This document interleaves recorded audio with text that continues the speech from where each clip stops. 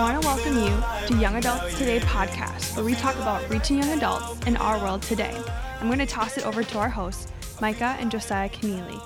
What's up, guys? Hope you're feeling alive right now. I'm Micah Keneally. I'm Josiah Keneally, and you're listening to the Young Adults Today podcast, where we talk about reaching the next generation in our world today. That's true. And like always, every single Monday, we have a new episode that drops. I think we're on episode 173 right now, isn't Today? it? 173 right now with a new friend, an author. And if you're a listener and you want to learn more and you want to rate, subscribe, review, let us know how we can be doing better. Let us know what God has been doing in your life, what he's been speaking to you. And you can do that by reaching out to us at youngadults.today. And Josiah, without any further ado, I know that we have an incredible guest on the other side of this conversation who's going to be joining us. But who is that special guest? Welcome them to the show. It's a brand new friend, author, pastor, Robert Morgan. How are you today? Well, I'm very well, very happy to be with you and to hear your wonderful voices, and I'm just honored. Thank you. Thanks for saying yes to the invitation. We're fired up, and this episode we're going to have a conversation about end times. Mm-hmm. We're going to talk about such a time as this. We're going to talk about the end of the world and some of the final events in world history. So if you've ever wondered, like, are we living in the end times? Mm-hmm. We're going to talk about that. And if you've ever been confused about the book of Revelation, I'll be honest, I have too. And so Pastor Robert is going to take us to that place. And he has served as the teaching pastor for the Donelson Fellowship in Nashville, Tennessee, where he served for over 40 years. No way. It's inspiring, your leadership. And he's the best-selling gold-Illuminations and gold-medallion winning writer, more than 35 different books in print, approximately 5 million copies in circulation, which is radical. That's a lot of books, more than we have in our house for sure. And he was also a homemaker and caregiver for his late wife of 43 years, Katrina, who passed away sadly in November 2019. They have 3 daughters, 16 grandchildren. And Pastor Robert, would you just maybe launch today's conversation by sharing some of your journey of life and leadership with us today? Well, certainly, yes. I was born and raised in Tennessee. That's where I live now. So I'm a native Tennessean. And Katrina and I met in college. We were married for 43 years, and she battled multiple sclerosis, went to heaven. But we have 3 daughters. They live nearby. And I'm a Bible teacher. I can't do anything else. I don't do that very well, but that's the only thing I can do. And so I've been studying and teaching the Bible now for a long time. That's amazing. And 16 grandchildren. What a blessing that has to be. Yes, it's a little overwhelming, but yes, it is. Thank you. Well, and, we're going to dive into a conversation, but I just have to pause because this podcast is really for young adults in the next generation, young leaders. And I just thought it'd be important to ask you this question because you've been faithfully leading and ministering at the same church for over 40 years. And I'd be curious to glean from you some wisdom about staying power. Yeah, well, that's a good question, Josiah. Staying power, steadiness comes from our abiding in Christ on a daily basis. We have to have that relationship with him that is real. And the way that I put that into place, what I was mentored in, and my wife was too, was in a daily quiet time in the morning. And when I was 19 years old, this was when I was, I had mentors who said, you've got to spend the best hour of the day with the Lord. Just get up, get a cup of coffee, get, a bowl of cereal if you need to, but everything else will flow out of that. It's not our work for the Lord, but our walk with the Lord that is so important. And ministry is the overflow of those things. So if we don't have a daily time when the Lord is speaking to us in the Bible and we're speaking to him in prayer And there is that time, like Jesus said, when you close the door and talk to your Father in secret, if there is nothing in private, sooner or later, there will be very little in public.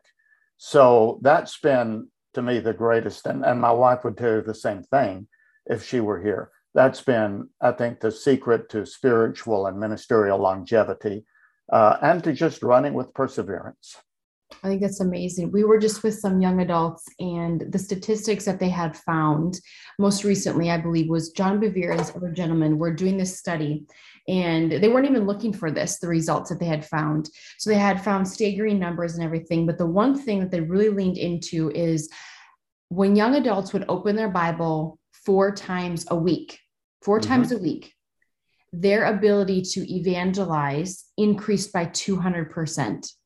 When they were spending 4 days with the Lord, opening up the word, all these staggering statistics, loneliness, depression, the addiction to pornography, all these things started decreasing in significant ways. And just like how you said, like, are you spending a daily devotion with the Lord? And what part of the day works best for you? And I think that's so encouraging. And it shouldn't stop with 4, but that's when they started seeing these extreme changes of like, whoa, people's lives are being changed.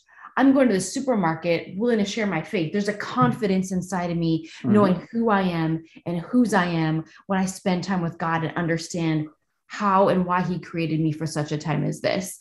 And it's just so fun to see young adults take that challenge like you did, probably the 19, 20-year-old, and taking your faith seriously and like, yep, I'm going to sit down with my cup of coffee, a breakfast bowl, whatever, smoothie, whatever I got going. And I'm just going to listen to the presence of the Lord. I'm going to sit in his presence and hear his voice. I want the words of the Bible to come alive and activate in my life, not through anybody else alone. I stop living vicariously. I think so many times we come across young adults that want to vicariously live through somebody else's successes, whether that's through social media, whether that's somebody, virtual reality, somebody else's success, their platform, whatever that is. And we know that young adult ministry, and it sounds like you and your life was radically, took a pivotal moment when you're 19, 20, spending more time with the Lord, sparking passions and speaking and understanding more of who he is specifically to you. And I would just ask you this question boldly right now. Why do you believe that young adult ministry is so vital and important in this day and age? And what do you have to speak into that? Well, I love young adults, and I have a lot of young adults in my house almost all the time because of my grandkids. And I've got some grandkids who dearly love the Lord. And some years ago, we bought a pool, and we find that we put a pool in behind the house, and we find that sort of is a good magnet for young adults too. And sometimes I'll have them up here, teach the Bible to them. We'll cook out, and I think, I've always thought the sophomore year for college students, now not all young adults take a college route, but the sophomore year is critical. That's the most important year because a lot of them aren't ready for the freshman year. They mess up. They have difficulties. They're trying to figure everything out, but they begin their second year saying, "I've got to do better." And that is when a lot of young people make decisions for Christ, is during that sophomore year of college, and that would be about 19. For a lot of people. So I think that is a critical age, and if you can get a foundation there and begin establishing habits, then not only do those habits grow as you go through life and become stronger and steadier, but they also serve as fences to keep a lot of predators, a lot of predatory habits out of your life and out of your experience. So I use a wide margin Bible and a mechanical pencil, and I start reading where I left off the day before. I have a journal that I make a few notes in, and so I use a prayer list, but I've been doing this now for over 50 years.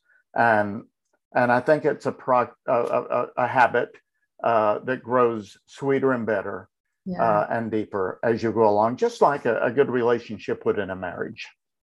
It's amazing and inspiring. Thank you for sharing about what it looks like for you with a mechanical pencil, the wide margin Bible. I'm just picturing your journal too, and the times that you've had quiet time with God for over 50 years each morning. And eschatology is kind of the subject, the study of the end times. And sometimes for me, that's an overwhelming conversation.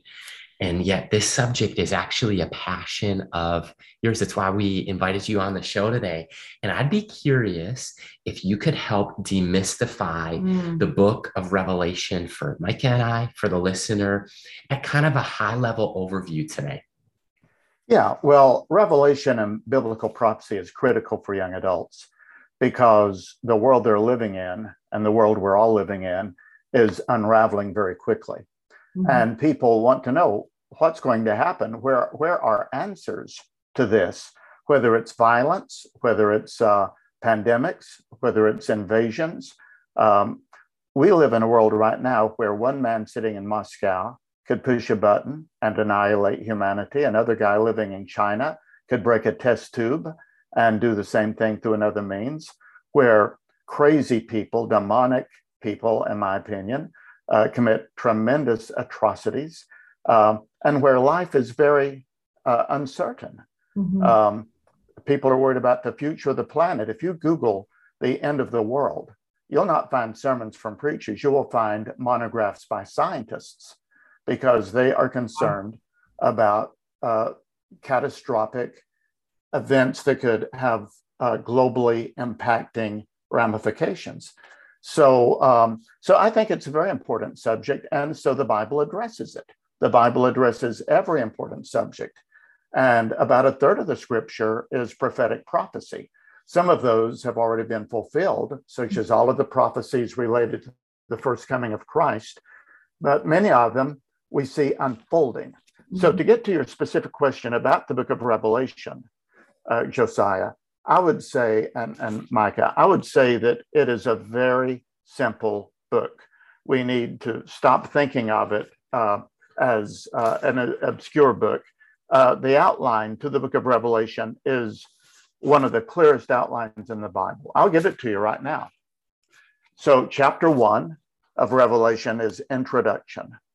Chapters 2 and 3 are 7 short messages that the Lord Jesus gave to the 7 churches who were the original recipients of this book, because he wanted them to be as strong as possible. And so he did a little diagnostic evaluation of each one, which as we read, we can see ourselves in.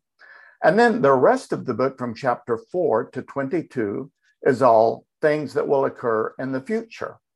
Now, 4 through 18 describes the 7 years of tribulation that will precede the return of Christ. And you have one event described after another. And these events are a series of judgments on earth that will rectify evil. And it all builds to a climax by the time you get to chapter 18. Then Jesus comes again in chapter 19. He sets up his kingdom in chapter 20, and he describes for us our eternal situation, our eternal home, in chapters 21 and 22. So you have an introduction, 7 messages in real time to these churches, and then you have the story of the tribulation leading to the return of Christ, the establishing of his kingdom, and the eternal state. And the events are just listed sequentially here, one after the other. And so that's the simplicity of this book of Revelation. You make that sound a lot easier than what we've probably made it in the past or heard it in the past. So thank you for going there. And this is an off-script question, but with that, how you just unfolded that and described that and getting up to chapters 18, 19, 20, when Jesus is coming and everything, towards the end of that, how can we encourage the young adult who may be so focused on Jesus coming that they're forgetting to live in the now, meaning that they're maybe not living, they're living for the Lord, but maybe not to the best of their ability. They're not doing Jesus's last words, go out and make disciples. Like, how can we not be only laser focused on Jesus coming and focus on the bad things that are happening or the prophetic things that are happening, be mindful of that, but also live in the now. Like, how do we bridge that gap in the world that we live while remaining Christ followers and kingdom minded? Does that make sense? Yes, and it's a very good question, and there's a very simple answer. It is logical when you find out what's going to happen tomorrow that you live differently today. I mean, the implications of what is going to take place tomorrow has real-time effect in the way that we live today. And Peter brings this out in 2 Peter chapter 3, when he talks about the end of the world. Christ is going to come again. The elements will burn with intense heat. Everything will be burned up. And then he says, since all of these things are going to come to pass like this, what sort of people ought you to be? He says you ought to be people of holiness and righteousness and anticipating the Lord's coming. So the proper study of eschatology is a sanctifying process. It helps us say, wow, this world is passing away. It's going very quickly. Christ is coming. I want to be ready for it. What does he want me to do today? What part do I have to play? I'm standing here on the precipice of prophecy. I am in the last days. I am living on the verge of the return of Christ. I am living in prophetic times. What kind of people should I be? Of all of the generations that have ever lived, we are living closer to the return of Christ than any other, and maybe closer than we know. Right. So if you study that and it doesn't have an impact on the way you live today, then somehow you are not studying it correctly.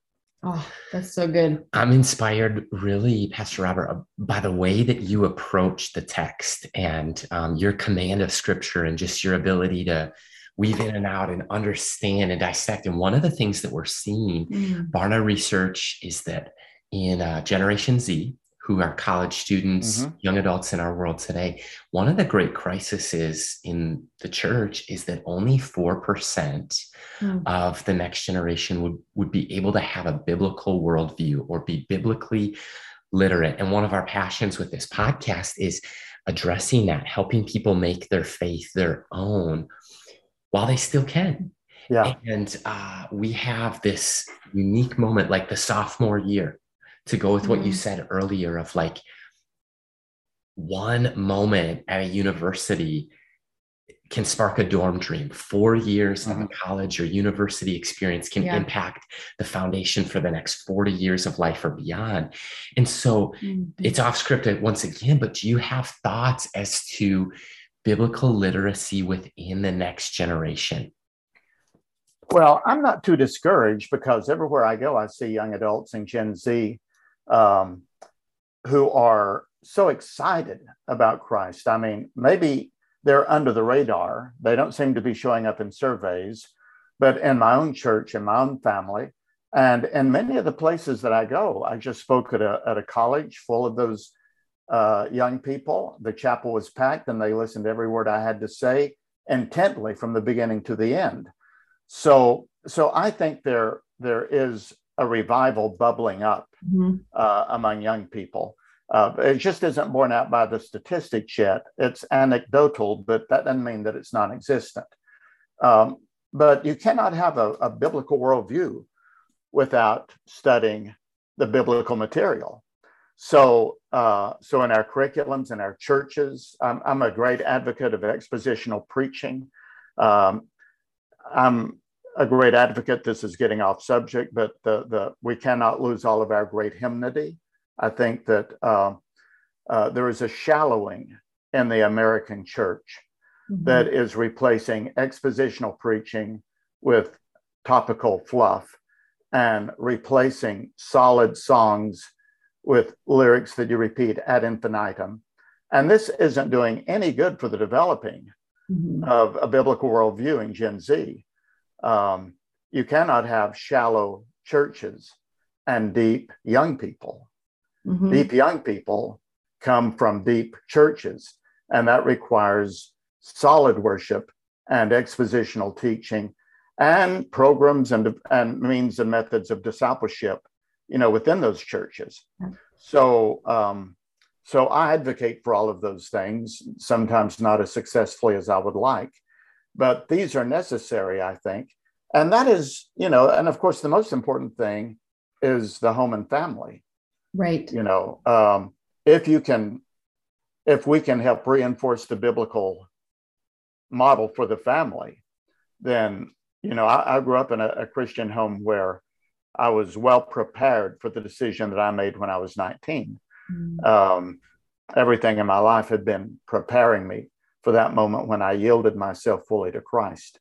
But not every young person now, in fact, very few have a very good environment, a very good spiritual environment for growing up. So then, we step in as individuals, we step in as the church, but we've got to teach Scripture expositionally and verse by verse and show them the absolute marvel and the relevance of God's word.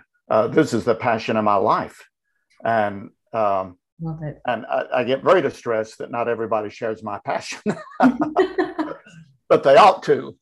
Yes. Thank you for your passion. And thanks for going off script there, because it does tie into the subject. It's like Revelation is like a part of God's word. Yeah. And that's your passion in writing the 50 final events in world history. It's to help us understand. Right. It's to help us grow and know. And we're grateful for the fire that's in your belly. All of the 65 books in the Bible lead up to Revelation.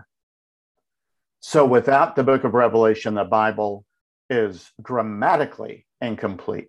It would end with the book of Jude, which is a wonderful book, but we would close the Bible and say something is missing. Wow. So the book of Revelation is extraordinarily important.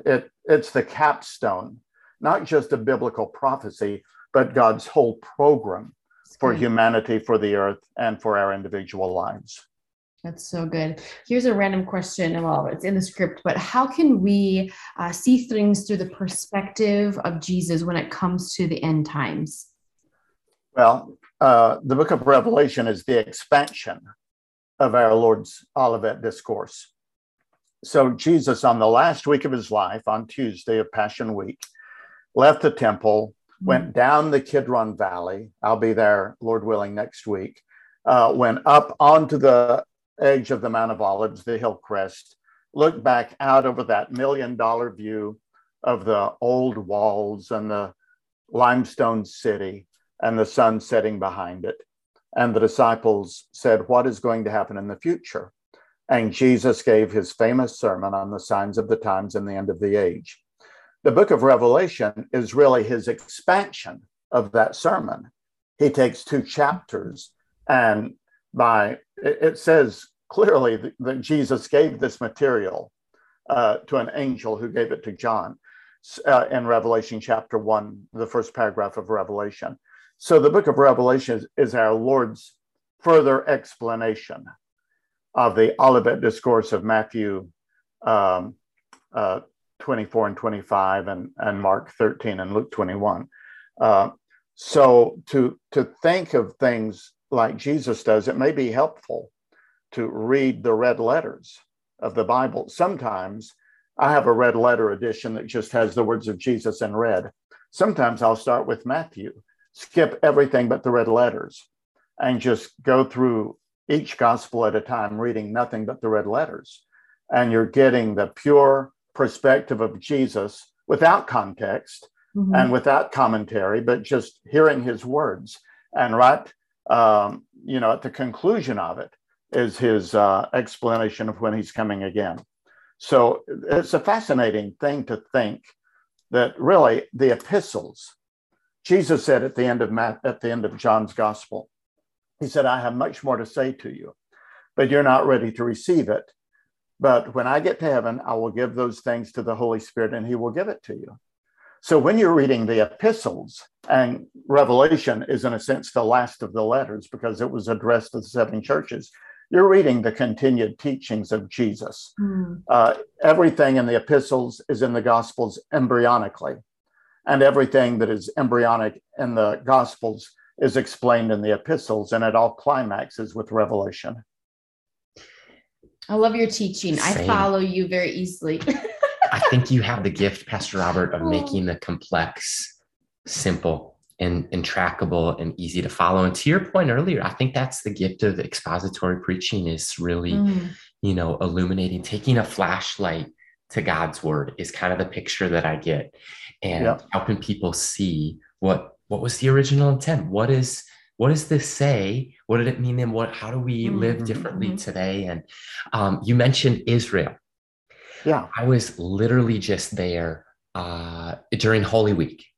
So you talk about even the timing of the events. I had this moment on Palm Sunday where I'm in Israel. And it was like, so I have been there once before, but to be there during Holy Week, it was like a surreal experience, of course, to walk where Jesus walked, to see that the Sea of Galilee is a real place. Yeah. It's like, kind of to your point of black and white and red of scripture. To me, it added like a third dimension, colors and sounds and sights and smells and olive trees and landmarks and water, and to be in the Jordan River and to see, okay, this is the setting, because one of the main characters in the Bible that is overlooked is actually the land. So the Holy Land, like to see, when it's talking about the Sea of Galilee, like we know with certainty this is where it is. The town of Magdala, you can actually do an archaeological dig and see that this is Bethsaida, or that this is Capernaum. This was the home of Jesus. This was maybe, so I'm fired up about Israel, but so because I was there, and I went for the first time in 1976, and that was long before it was nearly as developed as it is now. I sloshed through Hezekiah's tunnel before it was ever opened. I lead tours there every year and do teaching there, and so we're going next week. But you're right. Everything you said is exactly right. Well, and my prayer actually for the listener or any Christ follower is like Micah.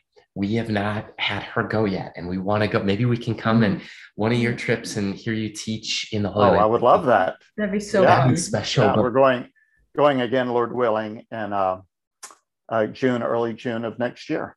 Wow. Here we go. Well, we might be in touch about that, but like my prayer, Pastor Robert, is like, if somebody wants to get to the Holy Land, to walk where Jesus walked, I pray that God makes a way. He can part a Red Sea. I think he can make a way for people to get to Israel and spend time with him there. And I would just be curious to ask this about Israel, because it's seemingly like during Holy Week, this in 2022, it was Easter for the Christ follower. It was Ramadan for the Muslim, and it was Passover for the Jew. And it just seems like when you're there, this is a historically significant place, but looking to the future, this is a future significant place. Can you talk about Israel's role in the end times? Oh, absolutely. The story of the Bible really begins in Genesis 12. The first 11 chapters are prologue. There is one failure after another. Humanity messes up. But then God chooses this one man, Abraham. And in chapter 12 of Genesis, the very beginning of the Bible, he said, I will give you land and make you a great nation. Wow. And out of your seed, all of the nations of the world will be blessed. So all of the rest of the Bible is the unfolding of the promises that God gave to Abraham in Genesis 12. And one of those promises was for the land. And the Bible teaches that in the last days, when Jesus comes again, Israel will be in existence. That was really implausible for hundreds of years, because Israel was wiped off the map by Rome in AD 70 and was non-existent. And then suddenly, it wasn't suddenly, but it appeared suddenly in the headlines on May 13th of 1948, here Israel was, again out of nowhere, after nearly 2,000 years, speaking their own language, spending the shekel. And then in 1968, they get Jerusalem, and they get the Temple Mount. And now they're working on the rebuilding or the building of the third temple, whenever that happens. And Zechariah tells us, and Revelation picks up on this, that in the last days, the Antichrist, fueled by the devil, will try to destroy the nation of Israel. to prevent Christ from setting up his kingdom. In fact, to prevent Christ from coming again at all, because all of the predictions of his coming are bound up with the nation of Israel. And so it's no surprise that we read in the headlines that there is this apocalyptic, demonic regime in one of the neighborhood countries developing nuclear weapons with the specific aim of wiping Israel off the face of the earth. So when you, and much of the prophecies in Revelation occur in and around Jerusalem. The Battle of Armageddon is launched against Jerusalem and Judah. So Israel is a land that was promised to Abraham in Genesis 12, 4,000 years ago, was reborn in my dad's lifetime, and is existentially threatened now in our lifetime in a way that would make it very plausible to see, for the first time in history, the events described in the book of Revelation make sense. Well, can I ask you what might be a dumb question, but it's a follow-up question to that? Yeah. So I've been curious because I just spent some time there, and it seems like for the current Jew, somebody who's following Judaism in 2022, it seems like to them, there is a political ideology of the state of Israel, which you just talked about, like the biblical importance of that. It seems like there's a political significance to them today that it might be important for them in a different way, if that makes sense. And it doesn't negate the importance of, but like it seems like Israel, the Holy Land, is important to a lot of different groups of people for a lot of different reasons. But like, is it important for their reasons as well? Or like, how do we? Well, there are some minority sects in Judaism really working on rebuilding the temple and preparing for the Messiah. But as a rule, the Jewish people now that inhabit Israel are very secular. They are very liberal in their biblical or theological or moral beliefs. They are not followers of Christ. But the Bible teaches in Ezekiel that the bones are going to come together before the Spirit enters into the land. And we're told in the book of Zechariah that not until the Lord is on his way down from heaven to rescue them at the second coming will Israel as a nation be converted to the Messiah. So, I mean, this is very clear in Scripture, and especially in the book of Zechariah, the latter chapters of Zechariah. So there will be coming a day when Israel will turn to the Lord, and the promises about the millennium and the kingdom and the Old Testament will be fulfilled, and the law will go forth from Israel, and Christ will reign for 1,000 years in that land. But right now we're seeing the political reconstitution of Israel. Later we'll see the spiritual restoration of Israel at the time of Christ's return. That's so helpful. I'm glad I asked because I've been curious about it. And it seems like in America, what we see is some, man, I don't know, like the right word of what I'm trying to say, but we see like America's not written in the Bible, but we see people read America into the Bible, like kind of some Christian nationalism. And coming back from Israel, I almost wondered if there was some political nationalism that people view that way, if that makes sense. But what you're talking about is there might be political restoration, but then there's going to be a spiritual, like Zechariah said, there's going to be a spiritual restoration where people will know that Jesus, the Messiah, they will turn to him. And that gives me hope and encouragement. Yeah, and it gives us all hope. The book of Revelation is full of hope. It's not a book of despair. It is a book of tremendous uplifting hope. No story has ever ended happier in all of literature or human history than the story of the Bible. That's good. Well, before we get to our 5 and 5, I just have a random question for you. Pastor Robert, is there something that we are not asking, whether it as young adult leaders, or maybe just Josiah and myself, maybe we're not asking the right question. Is there anything that we are not asking that we should be asking that you can unpack for us when it comes to eschatology at large? No, it's just something that when it comes to eschatology, you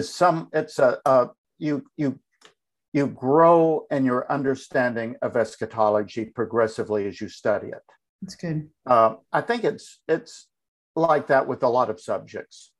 But the more you study it, the more the pieces begin. When you first start studying, it's like you dump out a box of pieces to a puzzle. But as you keep working on it, the puzzle begins to come together and you begin to see it more clearly. So it's taken me a lifetime to study eschatology, but I feel like I understand it now a lot better than when I began. And I don't study it continually. I keep coming back to it in my preaching and teaching. Mm-hmm. Every so often I'll come back to Revelation, or I'll come back to the Olivet Discourse, or when you're preaching expositionally, you come to prophetic passages. And that's a good time to unpack 2 Thessalonians chapter 1. Or chapter 2, for example, about the man of lawlessness, or you come to 2 Peter chapter 3, or you come to Isaiah chapter 66. So you just progressively learn, but as you progressively learn and figure it out, then you progressively become more excited and more hopeful and more eager to share it with other people.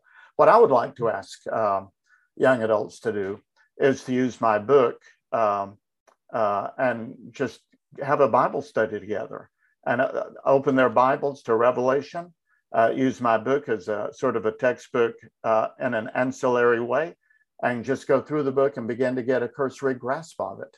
Yes. I kind of picture a compass and a map, and I think you need both. Yeah. It's like without the map, it's hard to have, like, where's the compass going? Like, where are we going? But without the compass, the map is like, okay, is it upside, downside? And I picture the word of God is a light to our path. It is a lamp to our feet. And it is the map.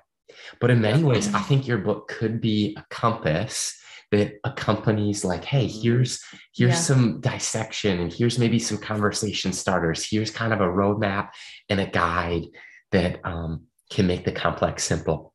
That's so fun. Well, I would love for that to be true. Thank you. Of course. Indeed. And we've come to one of our final segments that we want to have last 5 minutes with you.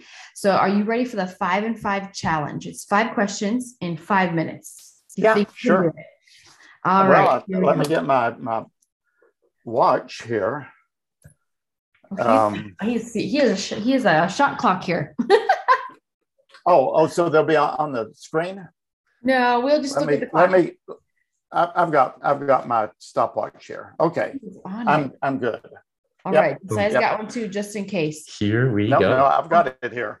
Oh my gosh, he's ready. Okay. Question number 1. What's something that you're working on or doing right now as a hobby for fun outside of a form of ministry? My garden around my pool. I have no idea how to take care of a pool. It's to me like eschatology is to some people. So I hired somebody for that. But I love doing the garden around the pool, my flowers and ornamentals and my shrubs and the mulching and the weeding. And my parents were both gardeners, and I grow herbs. I don't really grow vegetables now. I used to, but I've got lots of plants. And so gardening is just my little, backyard garden around the pool is my hobby. I love it. How about this, Pastor Robert? Like with expository preaching, if you were going to share something with the young adult generation, and you could open any book of the Bible today, it might be different yesterday or tomorrow, but like this afternoon, what would be maybe the text or the book that you would pick up and start? Oh, well, that's a great idea. Let me give you a verse, first of all, about exposition. It is Psalm 119 and verse 130. It says, the unfolding of your word gives light. And so exposition is simply the unfolding of your word. The Lord Jesus, the whole Bible is logical. It unfolds logically. So I think I would begin in one of the epistles of Paul, the 13 Pauline epistles. Those were written specifically to tell Christians, new Christians who didn't have any material, how to live the Christian life. So Romans, Philippians, Ephesians, one of those is where I would probably begin if I were starting an expositional ministry from scratch. That's perfect. And here is the curveball. This is question 3. If you could ask Josiah and myself a question, what would you ask us today? Oh, well, I hadn't prepared for that question. That's well, the curveball. you both have remarkably good voices for the air. I mean, you come across so well. Is that just natural, or have you really developed and honed your skill for communication? Oh, wow. I hated communication when I was in high school. You feel judged by your peers. I think I became a cheerleader, which caused me to get up in front of people and make a fool of myself and be okay with it. I think we're always learning and growing as communicators. And I don't know, I think a lot of it is natural. But to be on air, I think, I don't know, we listen to ourselves. Well, should I have said that? Should I not have said that? So I think it's just a growing natural desire and passion that's within me, at least. I don't know if you can speak for yourself, Josiah. True story. My sophomore year of college, you said at the top of the episode, sophomore year is important. Uh-oh. Sophomore year of college, I was going to business school, needed to take a public speaking class. During finals week, true story, I fainted in public speaking class. My head hit the ground. I wake up, there's EMTs. I'm bleeding. My professor walks me to my next final to ask them to give me a break so I can just like drink a Gatorade, like take the final another day. And that's how nervous you were? Like it's a true story from public speaking class in college. And so I just sensed the call of God on my life. So I feel like what you say to us is words of life and encouragement and affirmation today of like the fact that God can use me, who maybe might have been more shy or timid or nervous. I think he has given us a voice to our generation, but it's been a process for me, I can say, of like, okay, I asked God kind of like Moses did. I feel like I stutter sometimes. I asked him to use somebody else, but he asked me. And so I want to be obedient to that in my generation. Well, I think you're very, very good at it. When I speak, other people pass out. So, oh, you mean baptism of the Holy Spirit, or I mean a slaying of the Spirit, right? No. Usually it's from going to sleep, but anyway. They're just resting their eyes. One more. Oh my gosh. Well, so back to you. How about this? If you were going to Israel and you could bring a bag of snacks or like treats, what would you bring? Well, probably nuts. I love all kinds of nuts. Once I'm in Israel, I like falafels. I could live on falafels. With some hummus? Someone said, yes, falafels. Now, I have one fella who traveled with me, and he said they make you feel awful. But I like falafels. But on the plane, just mixed nuts are really my favorite snack, and maybe something to drink with them. And I'm a happy camper. There you go. Okay, final question. I know we're over because we answered ours, but if you could leave the listener with one word of encouragement, what would you leave them with today? Well, the final invitation in the book of Revelation, which is the final invitation in the Bible, says, the Spirit and the bride say, come, and let him who hears come, and whoever will, let him come and take of the water of life freely. And that's the invitation to come and have all of your needs satisfied by Jesus Christ. And people who have not discovered him as Savior, or who have not established a personal relationship with God through him, are missing a spiritual foundation at the core of their lives. And I would invite them to think about that and to relish the joy of coming to Christ and finding him the the source of living water that quenches all thirst, and develop a lifelong relationship with him, because that truly not only takes you to heaven, but it brings heaven to you and into your heart and life now. Amen. Amen. Incredible. And Pastor Robert, I hope our friendship continues, because I feel like you are somebody who could be a go-to for any Bible question. Well, I'm honored by that. And yes, of course it will. And let me know if you want to go to Israel in 23. Sounds amazing. And man, we hope that the listener will pick up the 50 final events in world history. This book's been an encouragement to us. I know we're getting Micah's dad a copy. He loves this subject. End times. He's going to be listening and watching this podcast. But Pastor Robert, thank you times a million for this conversation today. Oh, you're very welcome. And the Lord bless you both. Thank you. Definitely. You as well. And if you want to find out more about Pastor Robert J. Morgan, this book and his other resources, you can connect with us in the show notes below, as well as online at www.youngadults.today. Until next time, Josiah and Micah saying, talk soon. We'll see you later.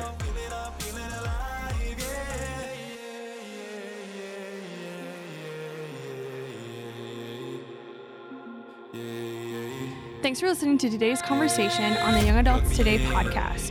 If you enjoyed today's episode, go ahead and subscribe, rate, and review this podcast. I'm getting charged up right now, yeah.